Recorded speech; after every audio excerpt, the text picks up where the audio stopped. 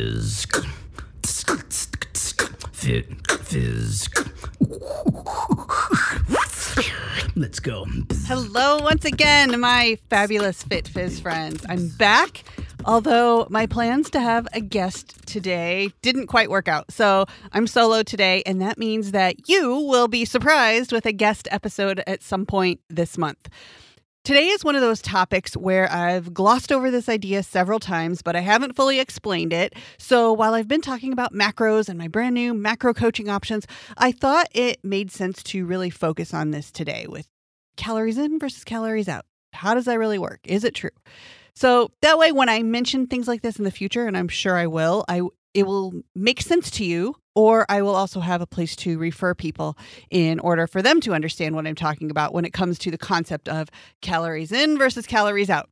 And before I go any further, my name is Kelly Wilson. I'm the owner of FitFizzStudio.com, and I'm a personal trainer, nutrition coach, behavior change specialist, autoimmune disease educator, and I've worked in the health and fitness industry for over 25 years. I'm here to help you ditch the gimmicks, find strength through your struggles, give you knowledge for making the smartest choices for your own health, and to remind you to celebrate victory all along the way. The information shared is for educational and informational purposes only. All right.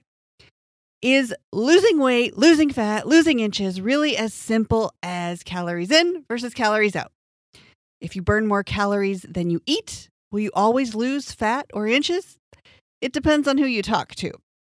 The reason for that is because it should be that simple, but the reality is we live in a world with more and more not totally healthy people. So there are often many other factors and nuances that need to be considered.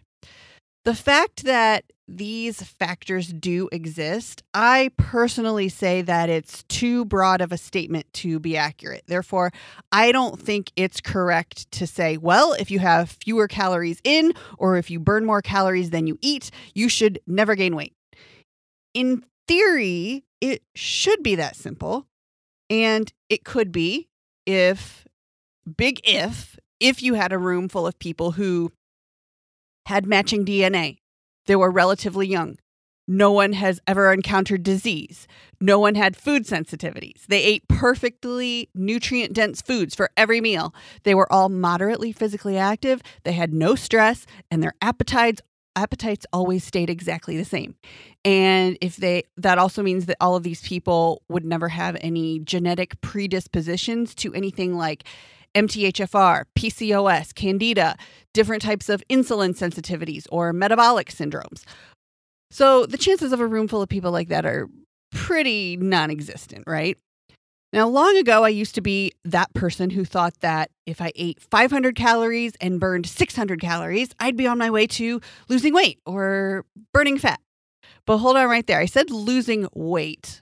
And I said I use this word on purpose, but it never sits right with me because so most people say losing weight, but it's important to know that losing weight is different from losing fat or losing inches. So the term losing weight is vague. It could mean different things. Now, in theory, this overarching idea of calories in versus calories out being the formula for weight loss or fat loss, yes, in theory, it is mostly true because basically what calories in versus calories out means is that a person has to have a caloric deficit in order to lose weight or fat or inches. That in itself is true. You do have to be eating fewer calories and or burning more calories than you're putting into your body in order to lose fat. And yes, there are rare people who have extremely high metabolisms. And this is one reason where and why things can start to get complicated for the calories in versus calories out theory. And one example is that some people with hyperthyroidism, where the T3 and T4 hormones are off balance. Now, T3 and T4 hormones, those are thyroid hormones, and they are very, very directly related to metabolism. Somebody who has hyperthyroidism, their hormones are off balance in such a way that they can't keep weight on, even if they try. But this is I shouldn't say very rare. I should have looked up statistics, but This is not a lot of people. And don't let me catch anybody joking around like, oh, must be nice for them, because it is an illness and it comes with many other symptoms that are very unpleasant. But switching tracks just a bit, let's define what calories in means and what calories out means. It's a little bit along the lines of the phrase, eat less, move more. You've probably heard that before. So let's not forget that calories are units of energy. So calories in, or units of energy in, are what we need in order to have energy to output. But there's also metabolism, and there's something called your resting metabolic rate. Your resting metabolic rate is the total number of calories that are burned when your body is completely at rest. So if you did absolutely nothing all day, your brain, your breathing, digestion, circulation, all of your organs would keep working to keep you alive. And they do require energy, and calories help them to do that. And there are formulas. If you want to figure out your own resting metabolic rate, you can search for that online, or maybe that'll be a whole show in itself someday. But to stay on track for today, let's keep going with breaking down the idea of calories in.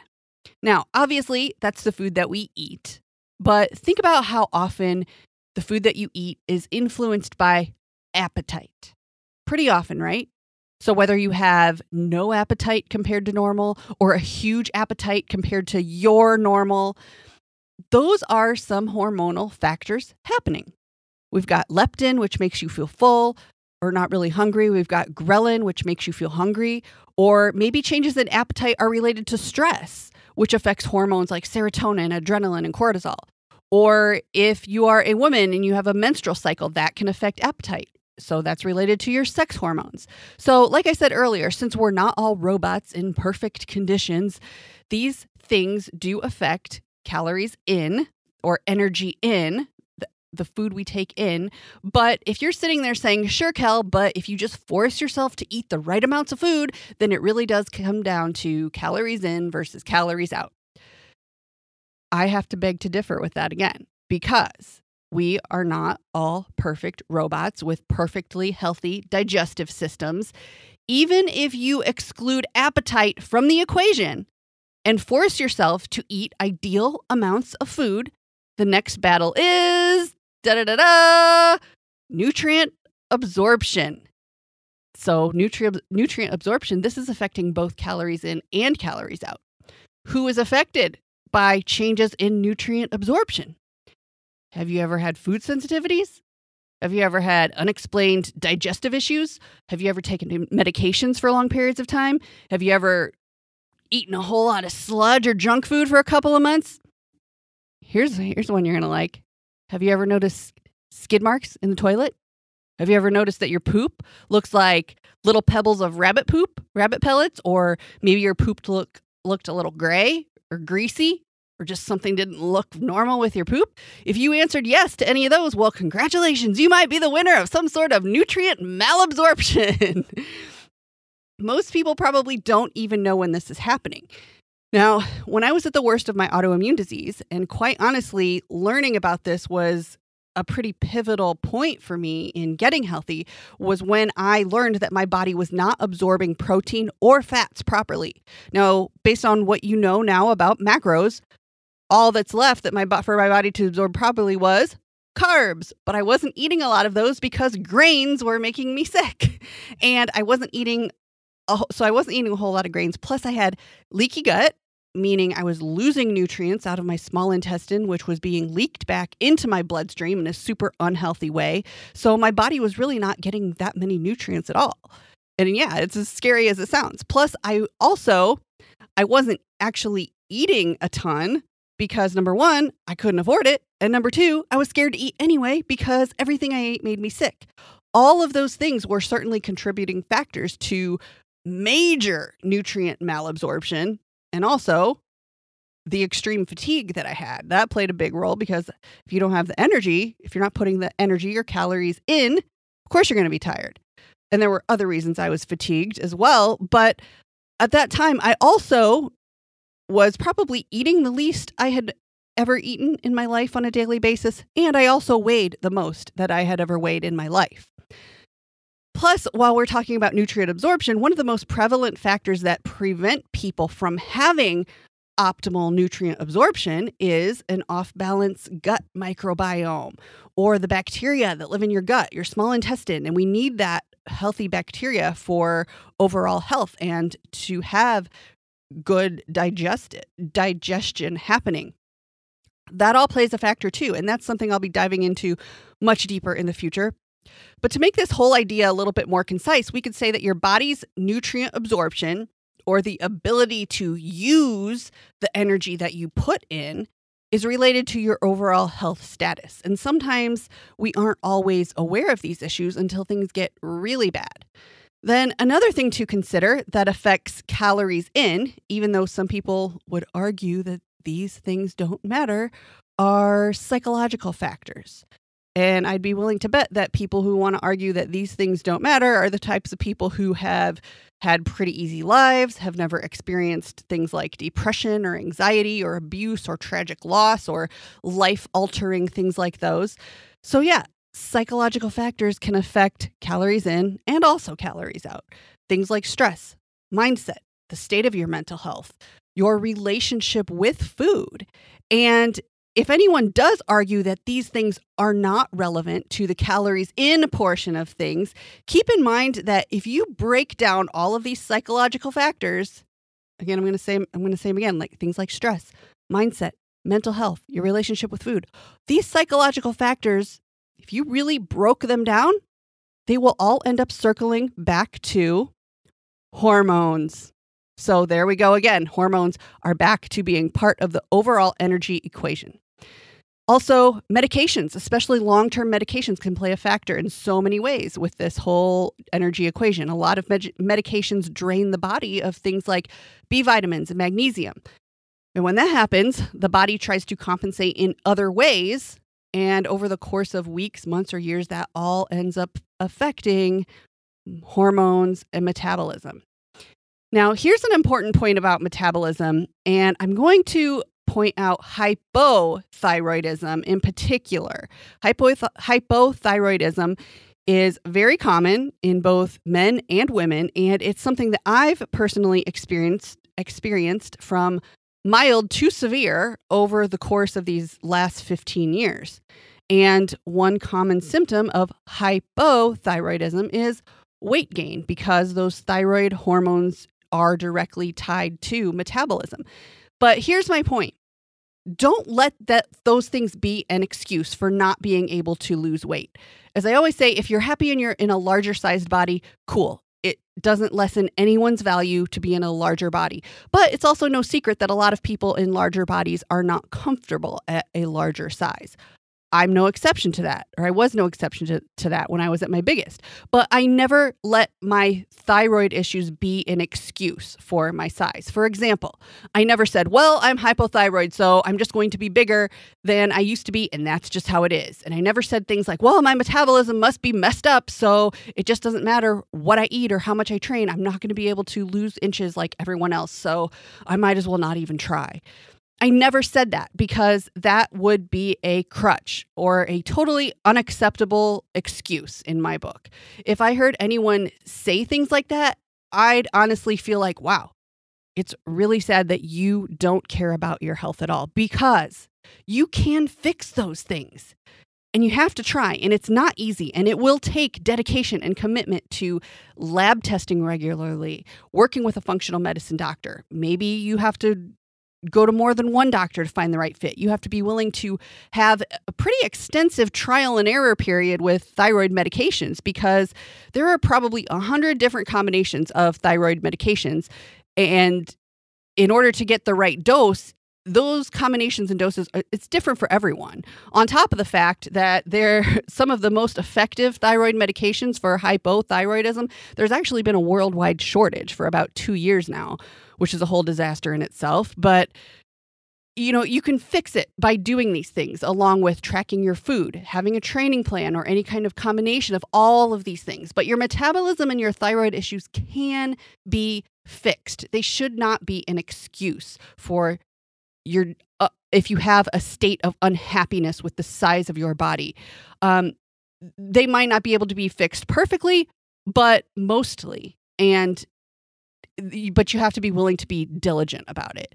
And now let's finally get to the calories out portion of this whole energy equation. Now, this part is much more simple. There is your purposeful activity or training or exercise. So calories out, you're burning calories by moving. There is also what your body burns up simply from existing, which is, like I mentioned, your resting metabolic rate and all of the energy that's burned up from metabolizing your food. And then there are other kinds of tiny factors like stress and cortisol. Again, your hormones that will make these numbers higher or lower depending on the person.